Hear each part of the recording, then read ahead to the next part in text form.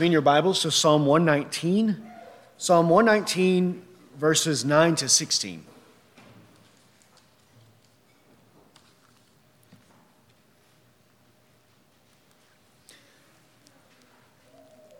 Psalm 119, verse 9. There the word of Christ says this: How can a young man keep his way pure? By keeping it according to your word. With all my heart I have sought you. Do not let me wander from your commandments. Your word I have treasured in my heart, that I might not sin against you. Blessed are you, O Lord. Teach me your statutes. With my lips I have told of all the ordinances of your mouth. I have rejoiced in the way of your testimonies as much as in all riches. I will meditate on your precepts and regard your ways. I shall delight in your statutes. I shall not forget your word. Let's pray. Well, Father, we come to you today, Lord, asking for you to teach us your statutes. Lord, we know that you are the blessed and only God, and that, Lord, the only way that we can enter into true blessedness in this life, Lord, is by having your favor upon us.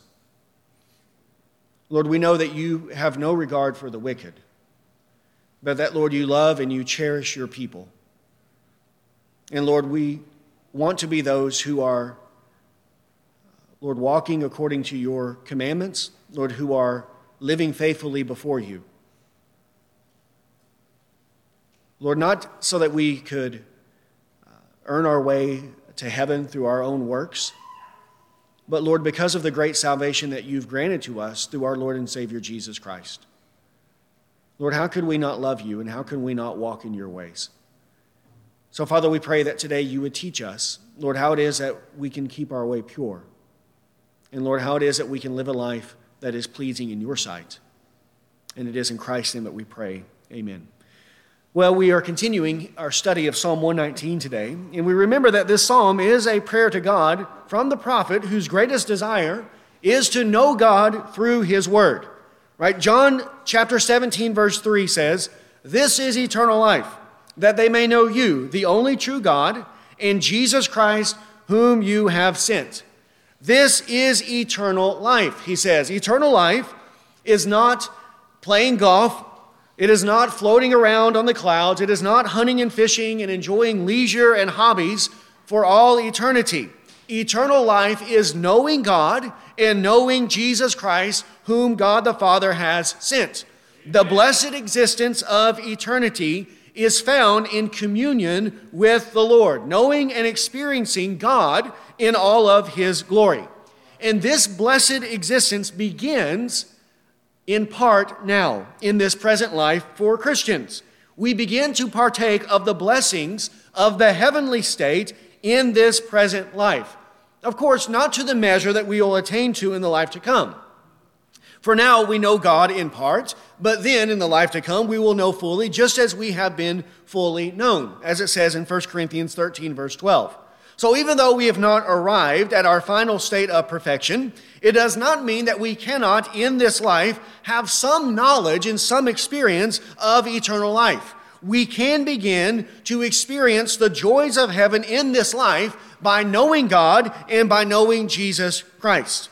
And then how is it then in this life that we come to know God? How is it that we come to know his Son, Jesus Christ, who was sent by the Father?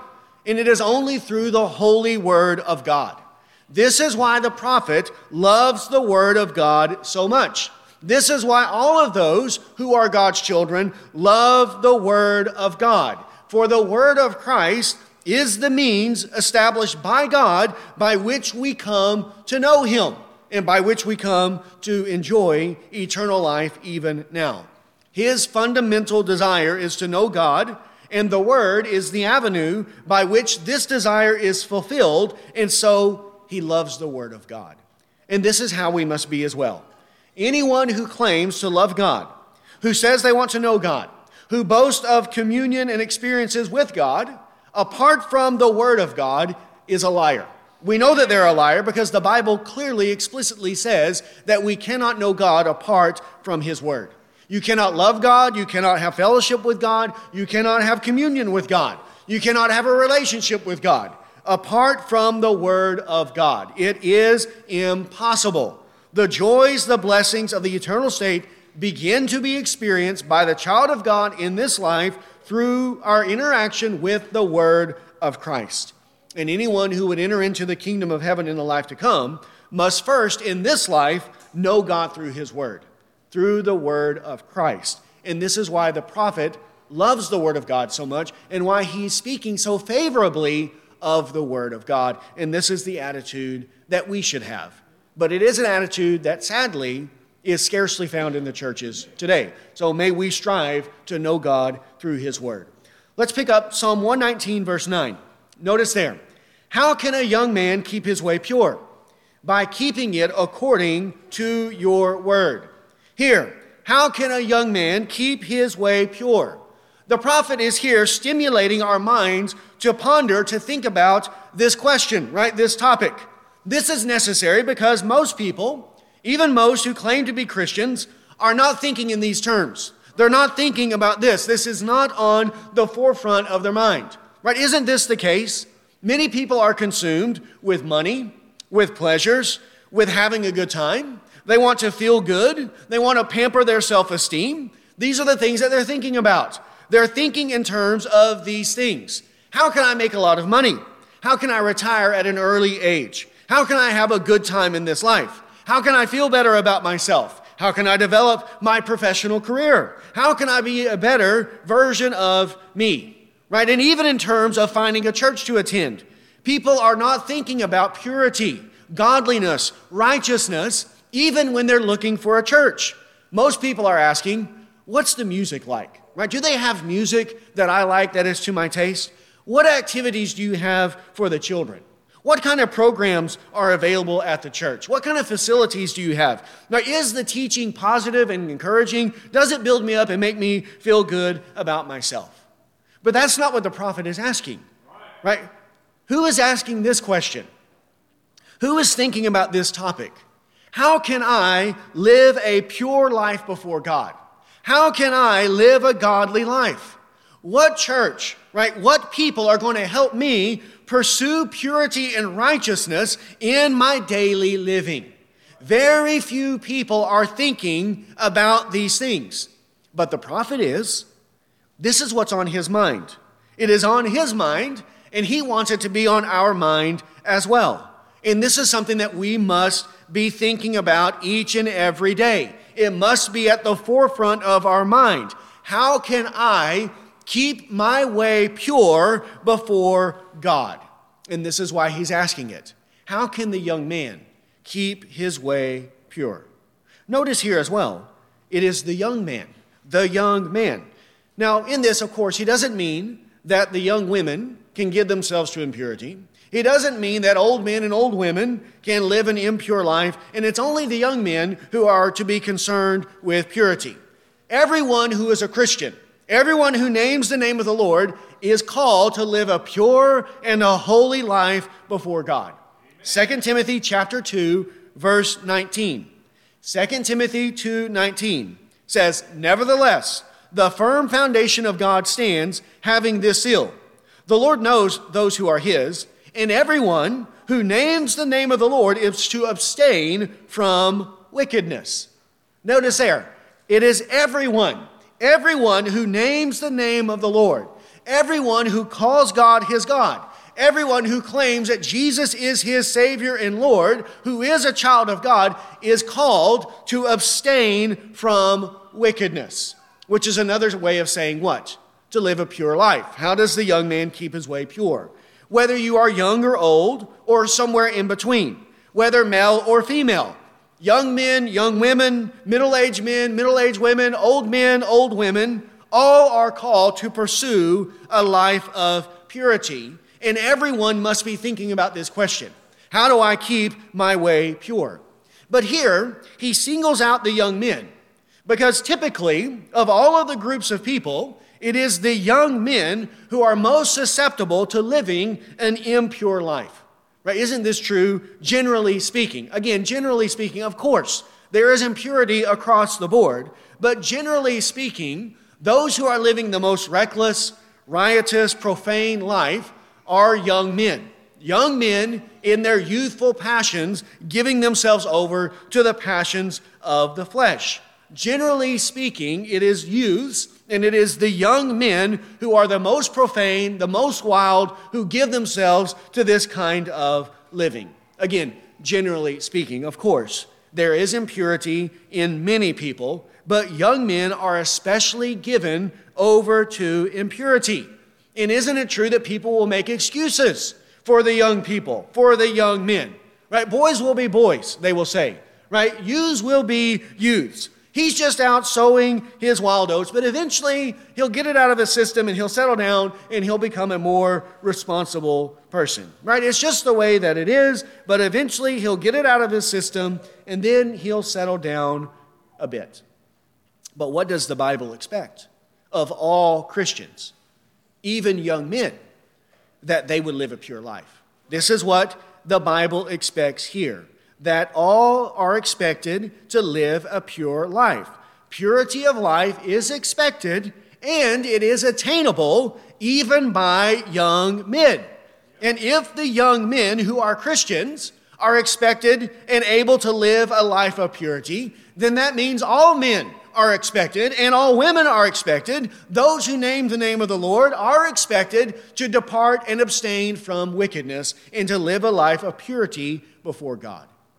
Now, this is not an irrelevant question. This is not him speculating on this or that topic.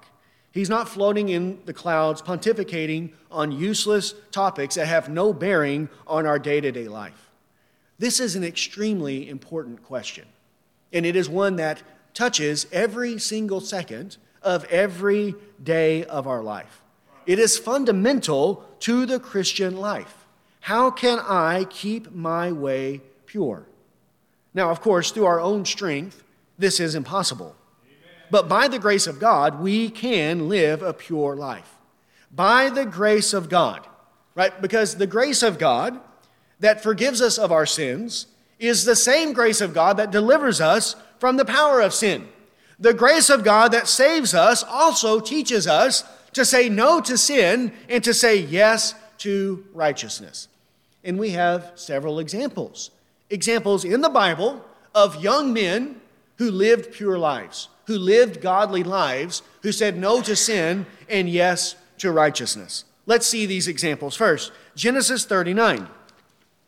Genesis 39, verse 6. This would be Joseph. Joseph, who when he was sold into slavery was 17 years old, and then when Joseph rose to be the Lord of Egypt, he was 30 years of age. So from 17 to 30 is when this takes place, which regardless of when it is, he's a young man. We know that for part of that he was in prison, so he's likely still a teenager whenever this happens. A teenager at the most in his very early 20s. A young man. But notice Genesis 39, verse 6. There it says, "Now Joseph was handsome in form and appearance. And it came about after these events that his master's wife looked with desire at Joseph, and she said, 'Lie with me.' But he refused and said to his master's wife, 'Behold, with me here, my master does not concern himself with anything in the house, and he has put all that he owns in my charge. There is no one greater in this house than I, and he has withheld nothing from me except you, because you are his wife. How then could I do this great evil and sin against God?' And she spoke to Joseph day after day, and he did not listen to her, to lie beside her or to be with her. Now it happened one day that he went into the house to do his work, and none of the men of the household was there inside. She caught him by his garment, saying, 'Lie with me.' And he left his garment in her hand and fled and went outside. When she saw that he had left his garment in her hand and had fled outside, she called to the men of her household and said to them, 'See, he brought in a Hebrew to us to make sport of us, and he came in to me to lie with me, and I screamed. When he heard that I had raised my voice and screamed, he left his garment beside me and fled and went outside.' So she left his garment beside her until his master came home. Then she spoke to him with these words, 'The Hebrew slave whom you brought to us came in to me to make sport of me, and I raised my voice and screamed, and he left his garment beside me and fled outside.'" So there, Joseph. This is a severe temptation. to have a woman after you in this way, right? Urging you, pleading you to do these types of things. And yet Joseph resisted day after day after day. And even when necessary, he fled. He ran away from her because he was devoted to living a righteous life, a godly life. And he says so. How can I do this great evil and sin against God? I can't do this with you because it would be a sin against God. Primarily, he's not thinking, well, if I do this, I'm going to get a beating. If I do this, my master is going to execute me and I don't want to lose my life. All of those things would be true as well. But here, what's at the forefront of his mind is sinning against God. I don't want to sin against God, and that's why I'm not going to succumb to your temptations and what you want me to do, because it would be an impurity and defilement before the Lord. And here Joseph is a young man, a teenage man, in his late teenage years, and yet he resists this great temptation because he was devoted to purity. How about 2 Chronicles chapter 34, verse 1? What about Josiah? Josiah, who was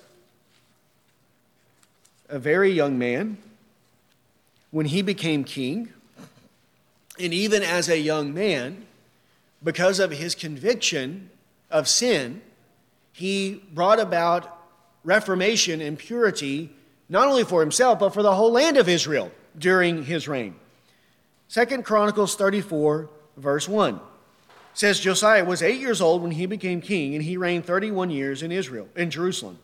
He did right in the sight of the Lord and walked in the ways of his father David, and did not turn aside to the right or to the left. For in the 8th year of his reign, while he was still a youth, he began to seek the God of his father David. Notice that. In the 8th year of his reign. How old was he? 16. 16 years of age. He's seeking the God of his father David. And in the 12th year, so now he's 20 years of age, he began to purge Judah and Jerusalem of the high places, the Asherim, the carved images, and the molten images. They tore down the altars of the Baals in his presence, in the incense altars that were high above them. He chopped down also the Asherim, the carved images, the molten images. He broke in pieces and ground to powder and scattered it on the graves of those who had sacrificed on them. Then he burned the bones of the priests on their altars and purged Judah and Jerusalem. In the cities of Manasseh, Ephraim, Simeon, even as far as Naphtali, in their surrounding ruins. He also tore down the altars and beat the Asherim and the carved images into powder and chopped down all the incense altars throughout the land of Israel. Then he returned to Jerusalem. Then it says in verse 8, now in the 18th year of his reign, now he's 26 years of age, when he had purged the land and the house, he sent Shaphan, the son of Azaliah, and Maaseiah, an official of the city, and Joah, the son of Jehoaz, the recorder, to repair the house of the Lord his God. And then also, if you see verse 19, it says, when the king heard the words of the law, he tore his clothes.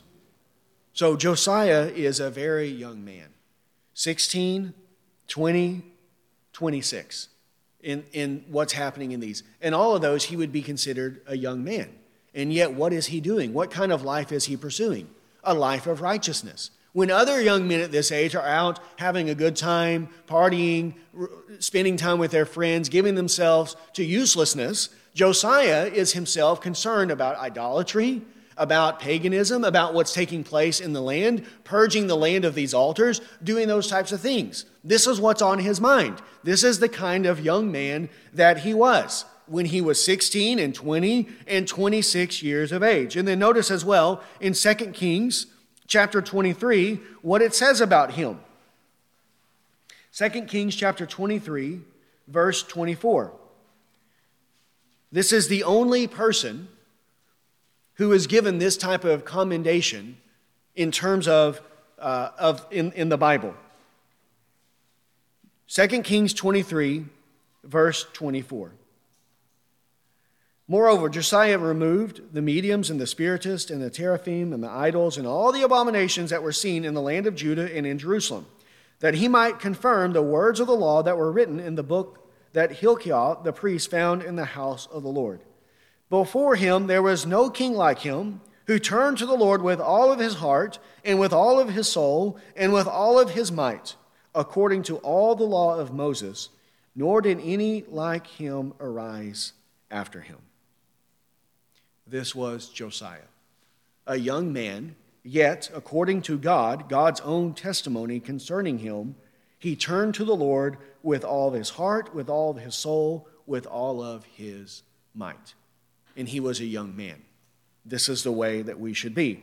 How about Daniel? What about the prophet Daniel? Daniel chapter 1.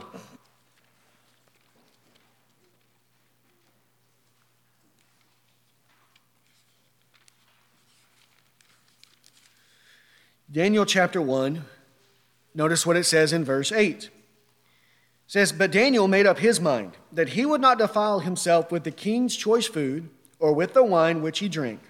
So he sought permission from the commander of the officials that he might not defile himself."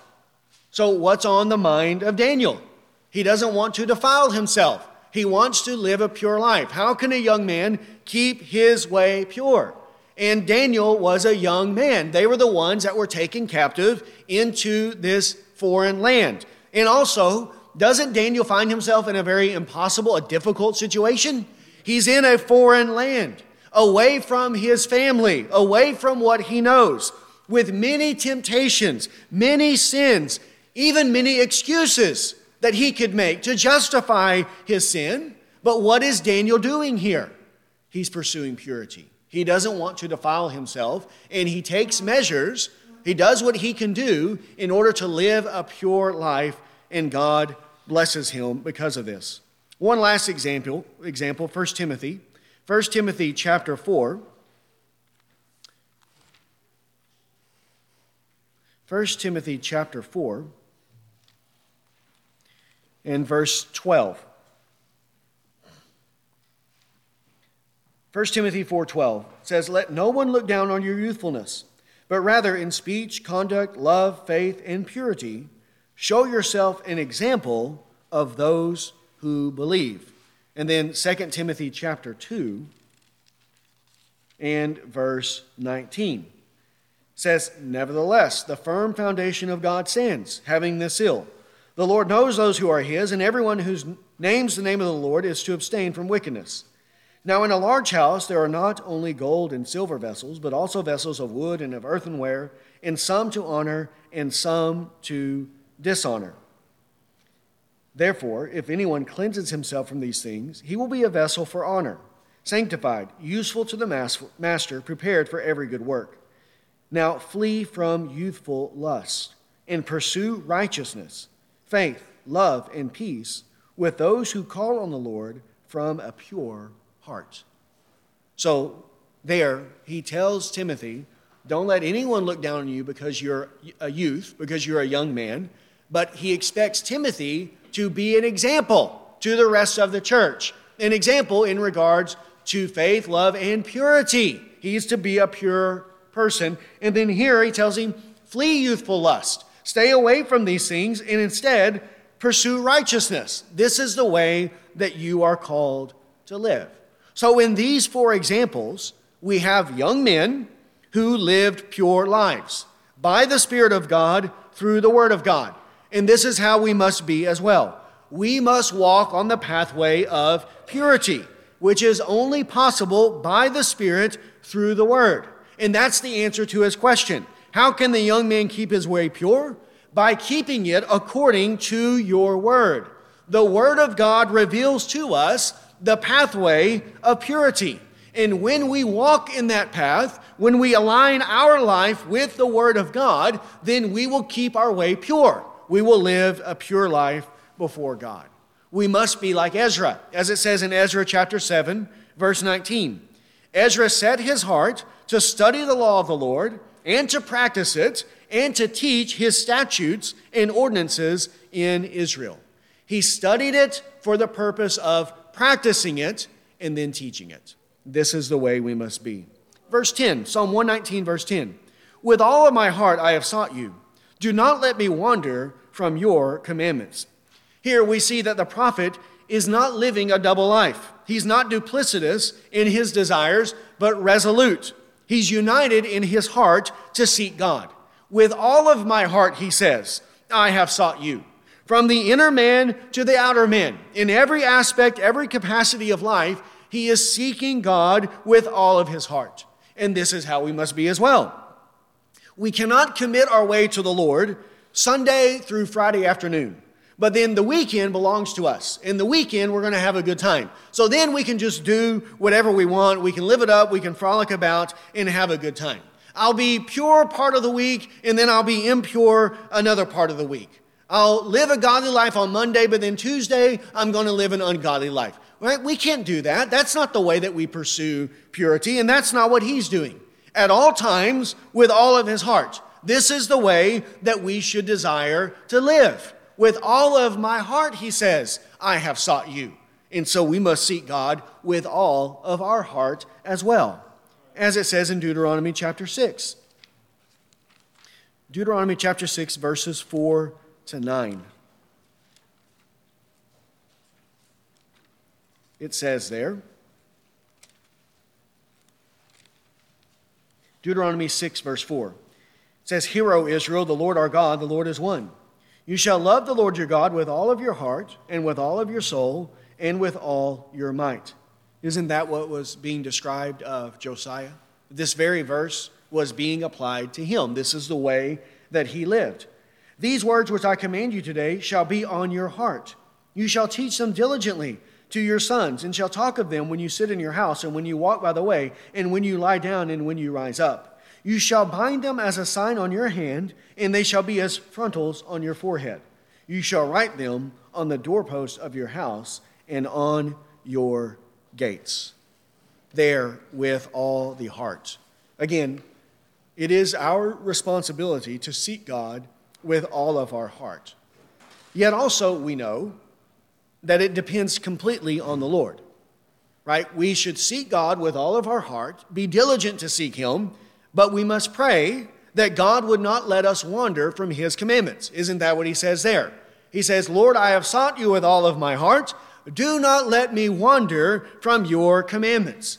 So we cannot be proud. We cannot be self-sufficient. We cannot think that we have arrived to a place where we can never wander, never stumble, never fall into sin.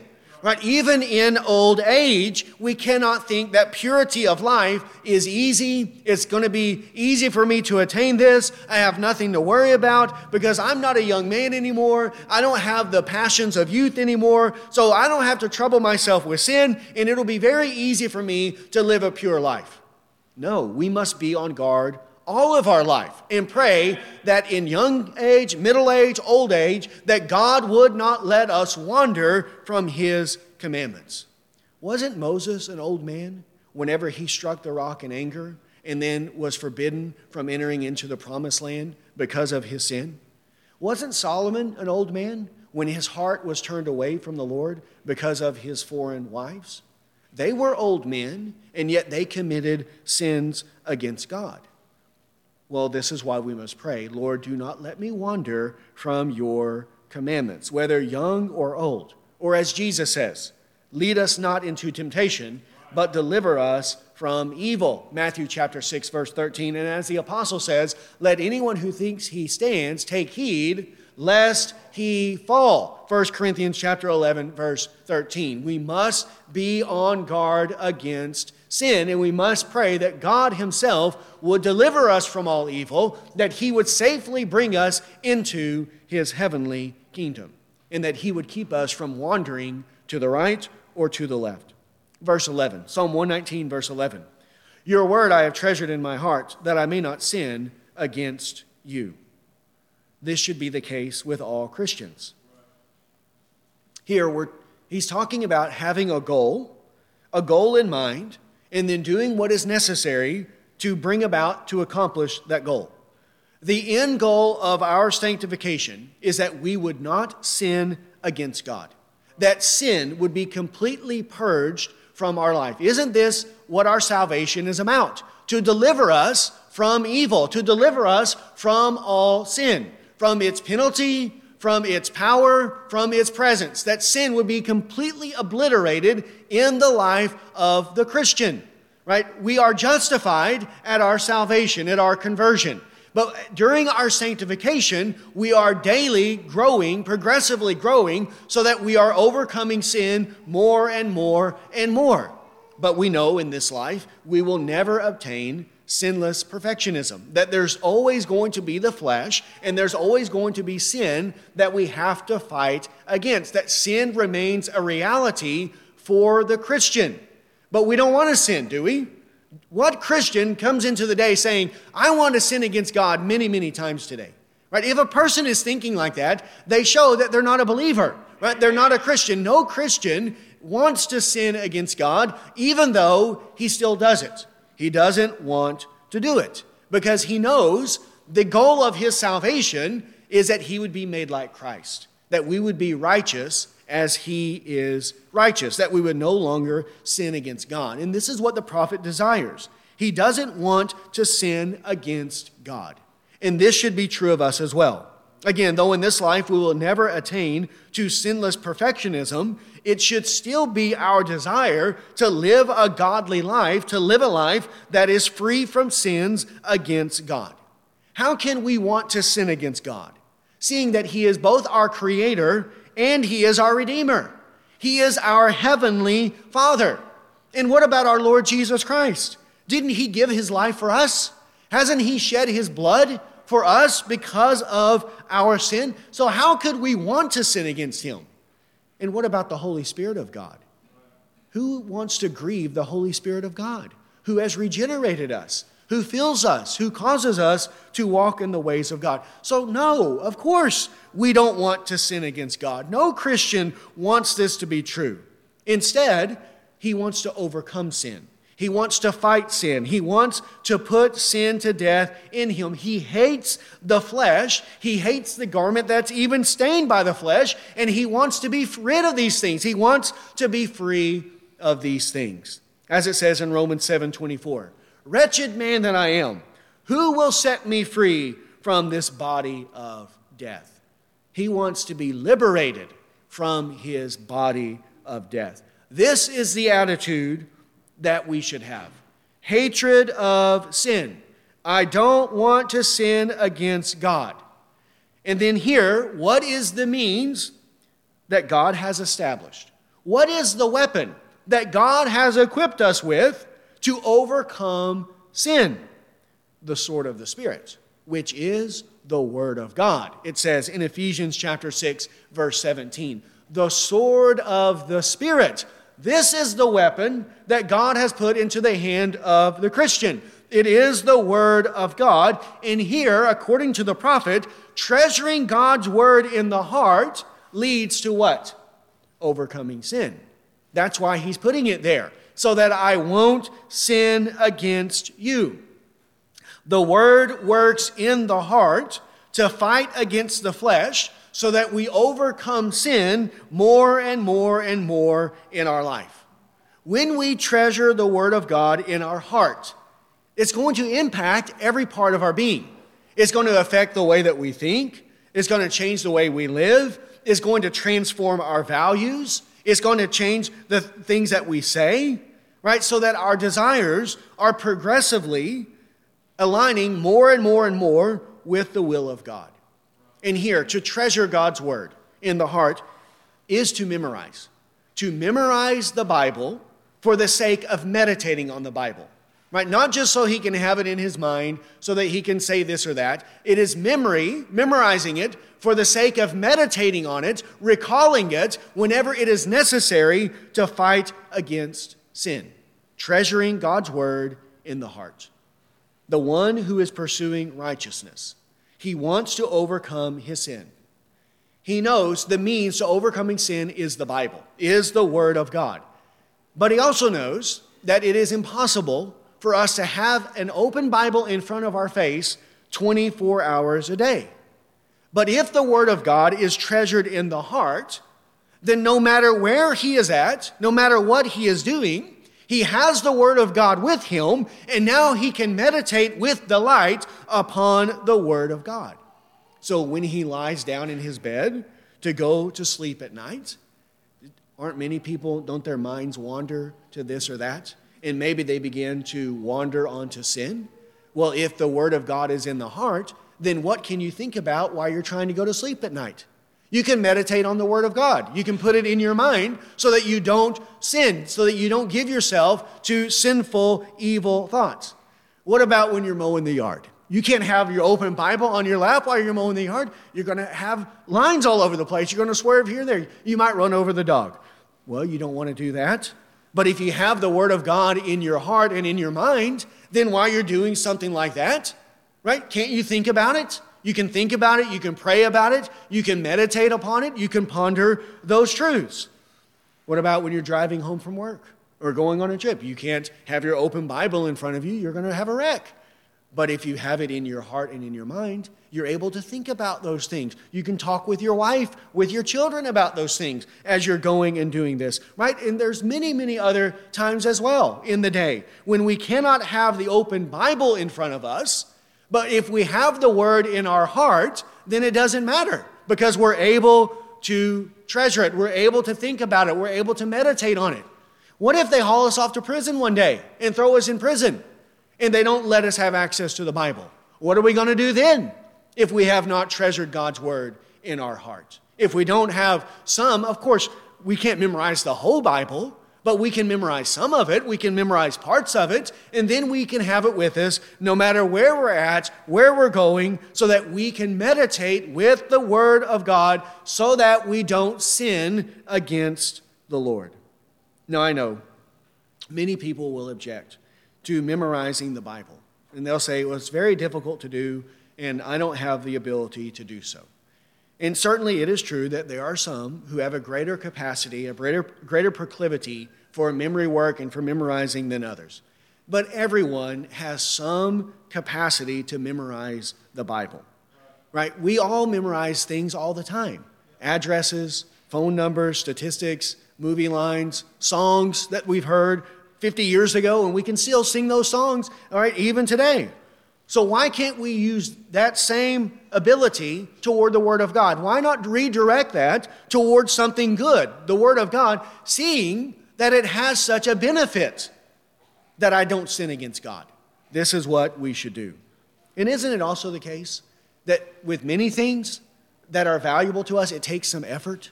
It takes some effort. We have to apply ourselves to this and that. Not everything comes easy and not everything comes naturally. Many of the best things in life, right, we have to work at.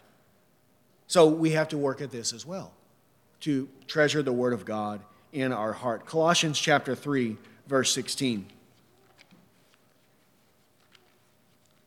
Colossians chapter 3, verse 16 says, let the word of Christ richly dwell within you.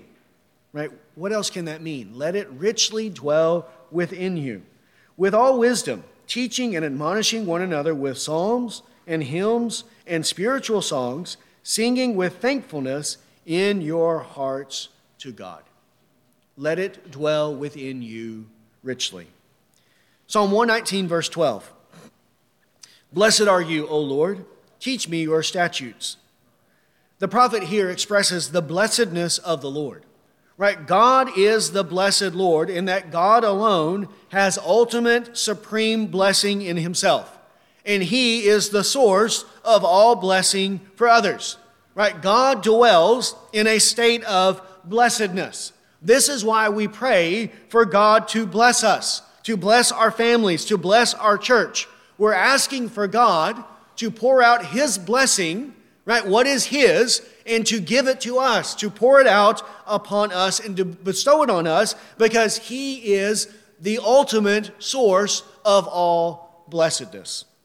It says this in 1 Timothy chapter 6, in verses 15 to 16. There, notice what it says of God. It says, he who is the blessed and only sovereign, the King of kings and Lord of lords, who alone possesses immortality, and dwells in unapproachable light, whom no man has seen or can see, to him be honor and eternal dominion. Amen. He is the blessed and only sovereign, the blessed one. Since God is blessed, then whatever comes from God also possesses his blessing. Now, isn't it true that everyone wants the blessing of God? Isn't this what everyone says? They want God to bless them with money, with long life, with good health, with many children, with success, with pleasures and comforts in this life. But where is the prophet looking for the blessing of God? In the Word of God, in God's statutes. He knows that God is the blessed one, and then he wants God to teach him his statutes. Right? That's the goal.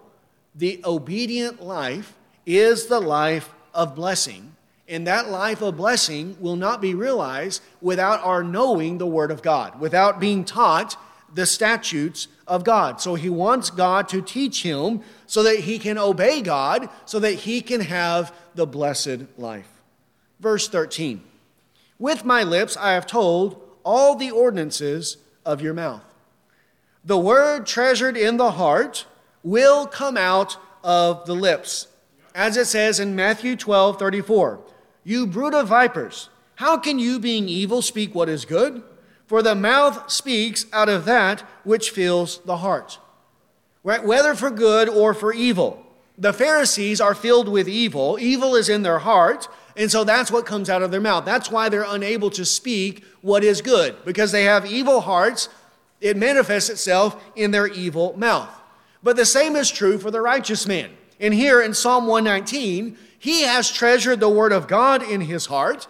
So the good word of God in his heart is also coming out of his mouth. These are the ordinances from God's mouth. They go from God's mouth to his heart to his mouth.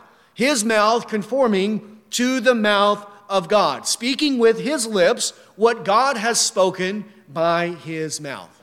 From God's mouth to our mouth. This is the way that it should be. As it says in 1 Peter 1:15 and 16. But like the Holy One who called you, be holy yourself in all your behavior. Because it is written, you shall be holy, for I am holy. God is holy. His words are holy. So we should be holy, and our words should be holy. And they will be holy when we speak what?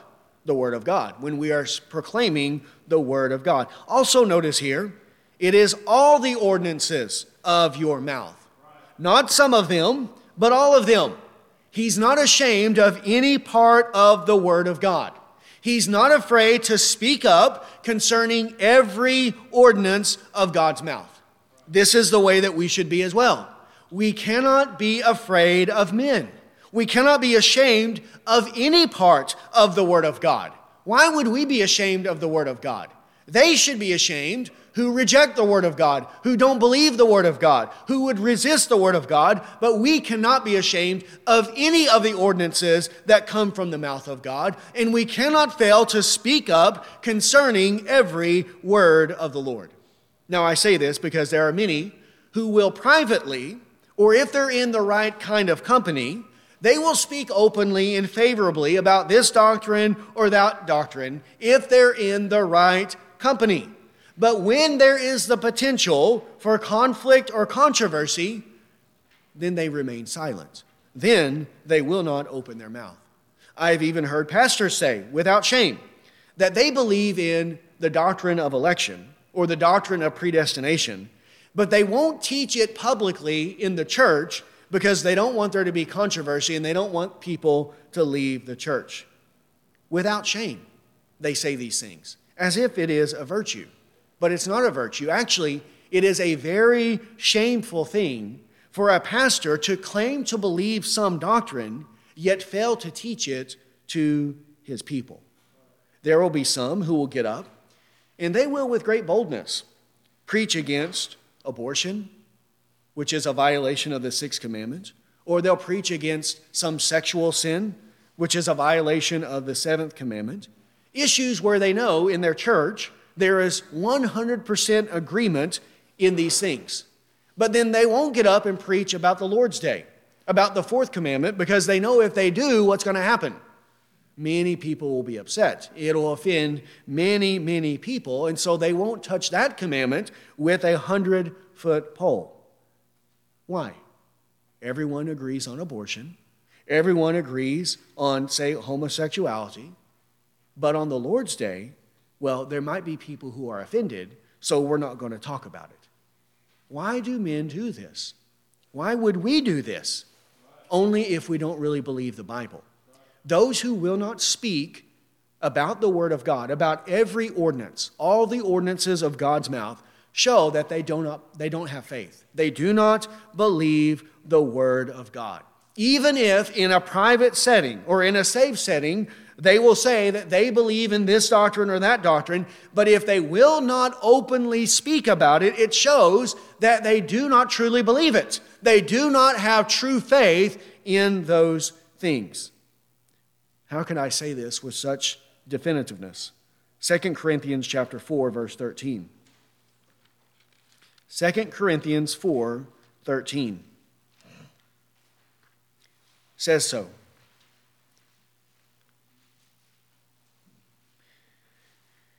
2 Corinthians 4:13 says, "But having the same spirit of faith, according to what is written, I believe, therefore I spoke. We also believe, therefore we also speak." I believe, therefore I spoke. We believe it, and then we speak it. So if a person will not speak it, what does it show? What does it prove? They don't believe it. They don't really believe it. And didn't our Lord Jesus Christ say, "Whoever is ashamed of me and my words," of me and my words. Everyone will say, "Oh no, we love Christ. We're not ashamed of Christ." But then they won't preach his word. They won't speak openly about all the ordinances of the mouth of Christ. But if we are ashamed of Christ in any of his words, then the Son of Man will be ashamed of him when he comes in his glory and the glory of the Father and of the holy angels. Luke chapter 9, verse 26. Back to Psalm 119. 119, verse 14. It says, "I have rejoiced in the way of your testimonies as much as in all riches." We see here the prophet's zeal, his enthusiasm for the word of God. Right? He rejoices in these things. Right? He is rejoicing in the word of God like other men rejoice in riches. Isn't this true of people? They are very happy when they get money, when they come into wealth. If they receive a big inheritance, if some investment pays off, right? They rejoice in those things. But they don't rejoice in the word of God. But here, the righteous man rejoices in the way of God's testimonies. They are enthusiastic about the word of righteousness. Also, verse 15, "I will meditate on your precepts and regard your ways." Notice again his resolve, his determination. He says, "I will do this. I will meditate on your precepts. I will regard your ways." Again, he is meditating here for the purpose of obedience. He's not studying the Bible so that he can speculate about this or that, so that he can itch some curiosity that he has, so that he can have intellectual debates with this person or that person. He's reading, studying, memorizing, meditating, talking about the Word of God for the purpose of godliness, so that he can live a righteous life, so that he can know the will of God and walk in his ways. Many people, they use the Bible as a platform for curiosity, for speculation, to promote themselves, right, for these types of things. But that's not the way that we should approach the Bible. We should approach the Bible for the sake of faith and godliness. These are the things that we should desire to be produced in us from the Word of God. Then verse 16, "I shall delight in your statutes. I shall not forget your word." He has delight in God's statutes, joy and a desire to know and practice the will of God. Delighting in them. God's word should not be a burden to us. Obedience to God should not be something that we do with a sour attitude. It should not be something that we do begrudgingly. But here, he's doing it with delight. Even if it's something that we've never heard before. Even if it's something that seems odd, that seems strange, that may be hard and difficult for a moment. If we are convinced from Scripture of some doctrine that must be believed, or some act of obedience that must be incorporated into our Christian life, then we should do that with joy and delight. We should go in the direction of the Lord, go in the direction of the ways of God. And we should thank God. Thank you, Lord, for revealing this to me. Thank you, Lord, for teaching me these things. And if God uses some teacher to reveal these things to us, then we should be grateful for them as well, for them pointing these things out, whether it's a friend, a teacher, someone who's helping us. Whatever is helping and assisting in benefiting us in knowing the Word of God, then we should delight in those things. And we should not forget the Word of God. That's what he says, I shall not forget your word. When we come to know the will of God, then do not forget the Word of God. Don't forget it. Remember the Word of God so that we can do what it says. Now, this forgetting is not simply that we have no recollection of what we had previously learned. That's typically not the case.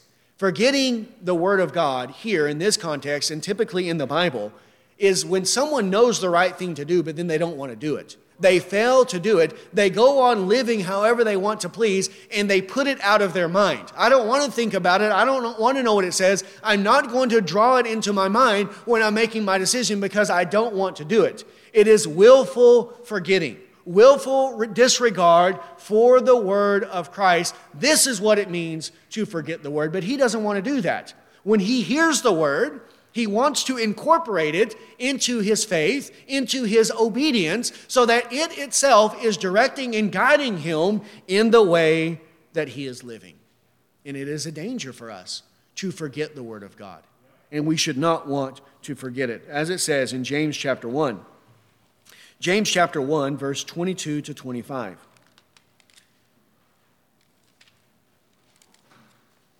Also remember that James says in James chapter 4, the one who knows the right thing to do and yet fails to do it, for him it is a what? He says it's a sin.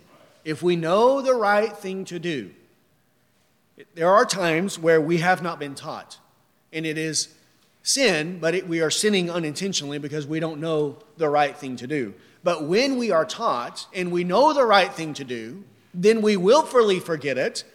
For that person, it is a great sin, and we should not do that. James chapter 1, verse 22 says, but prove yourselves doers of the word, not merely hearers who delude themselves. For if anyone is a hearer of the word and not a doer, he's like a man who looks at his natural face in a mirror. For once he has looked at himself and gone away, he has immediately forgotten what kind of person he was. But the one who looks intently at the perfect law, the law of liberty, and abides by it, not having become a forgetful hearer, but an effectual doer, this man will be blessed in what he does. Right? An effectual doer is in contrast to a forgetful hearer. That's what he's talking about here. Do not let me forget your word means let me be an effectual doer of your word. Now, one last point to make.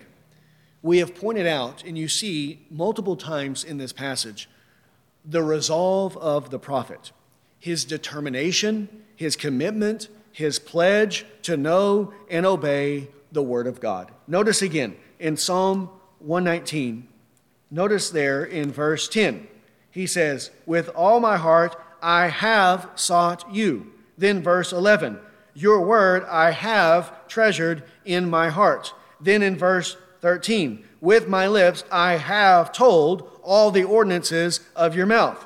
Verse 14, I have rejoiced in the way of your testimonies. Then verse 15, I will meditate on your precepts, and I will regard your ways. Then verse 16, I shall delight in your statutes, I shall not forget your word. Now in this, the prophet is not trusting in his own strength. He's not boasting in his own efforts and all the things that he has done.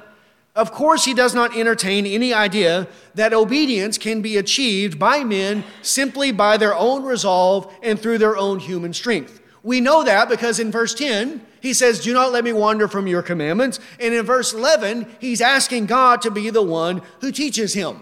However, he also knows that it is his duty It is his obligation to obey God. We are expected and called by God to be faithful to him. And this is why he is resolved to be obedient to God. Right? And we will never be obedient to God. We will never live a godly life without being determined to pursue the will of God. Godliness is not achieved accidentally. Right? It does not happen overnight, and it will not happen by accident, as if we're just going to fall into it. Right? You go to sleep one night as an immature Christian, and you wake up the next day mature and godly. It doesn't work like that. That is not the way of the Christian life. It takes time. We grow progressively year after year after year, but it also comes through determination, through resolve, through commitment, through diligence in the Word of God, and it will not happen without it. Many people approach the Christian life as if it's just a stroll down a lazy river, and we're just going to float our way through life, and we're going to achieve godliness. It doesn't happen that way. We're fighting against everything. We're fighting upstream. We're fighting against the world, the flesh, and the devil, and it takes resolve and determination if we are going to do the will of God. We will become godly without determination about as soon as you will run a marathon without ever going out and practicing and without being determined and without disciplining yourself to do those things. Right? Isn't it true that to run a marathon takes discipline? It takes resolve. And I'm not talking about walking a marathon like some people do, but actually literally running the marathon and finishing it like an actual runner. That takes resolve. It takes discipline, training, determination. It takes commitment for those people to do those kinds of things. This is how we have to approach the Christian life. But there are very few who do this. This mentality of just let go and let God. This is not the way it works. We must be disciplined in the Christian life. And the Bible literally uses that very word to describe the way that we have to live before God. In 1 Timothy chapter 4, verse 7. 1 Timothy chapter 4, verse 7. Says, have nothing to do with worldly fables, fit only for old women. On the other hand, discipline yourself for the purpose of godliness. For bodily discipline is only a little profit, but godliness is profitable for all things, since it holds promise for the present life and also for the life to come. Discipline yourself, he says. Discipline. Doesn't that take resolve and commitment to be disciplined in the way that we live? And here, is discipline legalism? No, it's not. It's the Christian life. That's what he's talking about here. This is the way that he is saying that we have to live. And he uses that comparison. Physical training. When people want to do something that takes physical effort, that is uncommon, that the average common person can't do, the couch potato can't do it, they have to discipline themselves in order to accomplish this physical goal. And here, that has little value because it only benefits you in this present life. Because even the most rigorous, disciplined person in terms of what they eat, how they exercise, what they can do, what's going to happen to all of them one day? They're all going to die. They're not going to live forever. But if we discipline ourselves for godliness, it is of great value because it will benefit us now in this life, but also it'll benefit us in the life to come. But discipline means that we're purposeful in the way we're living. We're diligent in the way that we're living. So, for example, say a person wants to read through the Bible, which we need to be doing. We need to be reading through the Bible. And they say, I want to read through the Bible in a year. Then we have to sit down and say, how many chapters a day do I need to read? This is how much time it's going to take. I've got to set aside this time, and this is when I'm going to do it. I'm going to get up at this time, and I'm going to read for 30 minutes so that I can read through the Bible in the year, right? I've got to get up. I've got to do it. I have to be diligent. I have to be disciplined, right? If a person isn't thinking about this and taking steps and planning and doing the things that are necessary, he's never going to do it, right? Or he'll do it for a week or two, and then what happens? He forgets, and he doesn't continue doing the things that he said he was going to do. He has to have a plan, And he has to stick to it. He has to be determined to do those things. And likely, we also need a friend or some companion to come and hold us accountable and help us so that we will be diligent to do the things that we know that we need to do. This is the way the prophet is living. This is the way all the godly live throughout the ages, and this is the way that we must be as well, committed to doing the will of God. So let us then be resolved to know God's word, to obey God's word, to do what it says, to not be a forgetful hearer of the word of God, but to be diligent and to be a doer of the word. Let's pray. Well, Father, we thank you for your word, and Lord, how it teaches us all that we need, Lord, for life and godliness. Lord, we know that you have called us, Lord, to live a life of purity, Lord, to live a godly and a righteous life, that you have sent your own Son to come and to die on the cross for our sins, Lord, to deliver us from sin, Lord, not only from its penalty, so that we wouldn't go to hell forever, but also from its power and, Lord, from its presence. Lord, that we would be righteous. Lord, that we would be made like him. Lord, we want this to be true of our life, even now. Lord, we know that we cannot live a perfect life. We know that we will always have to be fighting against sin. Lord, from conversion to our death, Lord, we will still be fighting against sin, and the flesh will remain, and it will seek to cause us to do those things that are contrary to your will. But Lord, we want to live a pure life. Lord, we want to overcome sin more and more. And Lord, we pray that you would use your word in our heart, Lord, to put to death the sin that remains, so that, Lord, daily we are conformed more and more into the image of Christ. Lord, we pray that we would have this view of the word of God. Lord, seeing, Lord, that we will never be pure in your sight. Lord, we will never live a godly life apart from your word. That, Lord, our exposure to your word in all ways will be a direct impact on the way that we live. And so, Lord, may we love your word more than anything else. Lord, may we desire it more than riches. Lord, this is what the world is pursuing, the pleasures and comforts of this life. Lord, the love of possessions and love of riches. But Lord, may we love your word and desire and seek it more than they desire riches and wealth. Lord, because we know that it is through your word, Lord, that we will overcome sin. And that is, it is your word that will lead to the salvation of our souls. So Lord, give to us this commitment, Lord, this perspective, this attitude toward your word. Lord, that we would cherish it more and more. And Lord, that we would be like newborn babes, Lord, who long for the pure spiritual milk of the word of God. And Lord, we pray that we would not be those who forget your word. And Lord, that we would not be those who wander from your commandments. But that when your word teaches and instructs us on anything, Lord, we would be quick to repent of whatever sin that we need to repent of, and Lord, to practice whatever righteousness you call us to practice. Lord, that we might prove ourselves to be faithful to you. Lord, may we be those who tremble at your word. And so, Lord, have you regard us in that way.